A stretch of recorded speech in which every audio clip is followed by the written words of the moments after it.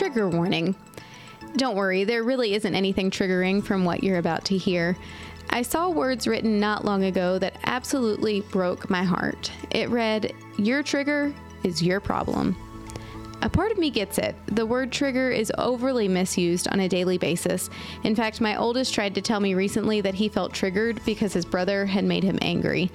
I had to explain normal emotions in normal situations is not a trigger, but that a trigger is an emotional response for what feels like survival when faced with trauma. Triggers are attached to trauma. So when I read those words, my heart ached for the thought of someone truly struggling through a trauma, facing everyday triggers, already feeling alone, and then seeing that someone else in the world and everyone who had shared it felt like their pain was their problem and theirs alone. Have we forgotten the words of Galatians chapter 6?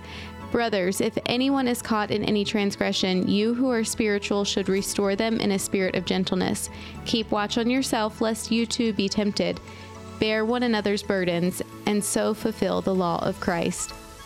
So to fulfill the law, we must be willing to understand, accept, and support the trauma and triggers of those around us. To truly be the hands and feet of Jesus, we have to lean into those hard situations that challenge us to be more loving. Fight against the instinct to put up walls and be willing to walk alongside the least of these, willing to grow with them and celebrate the process of recovery every step of the way.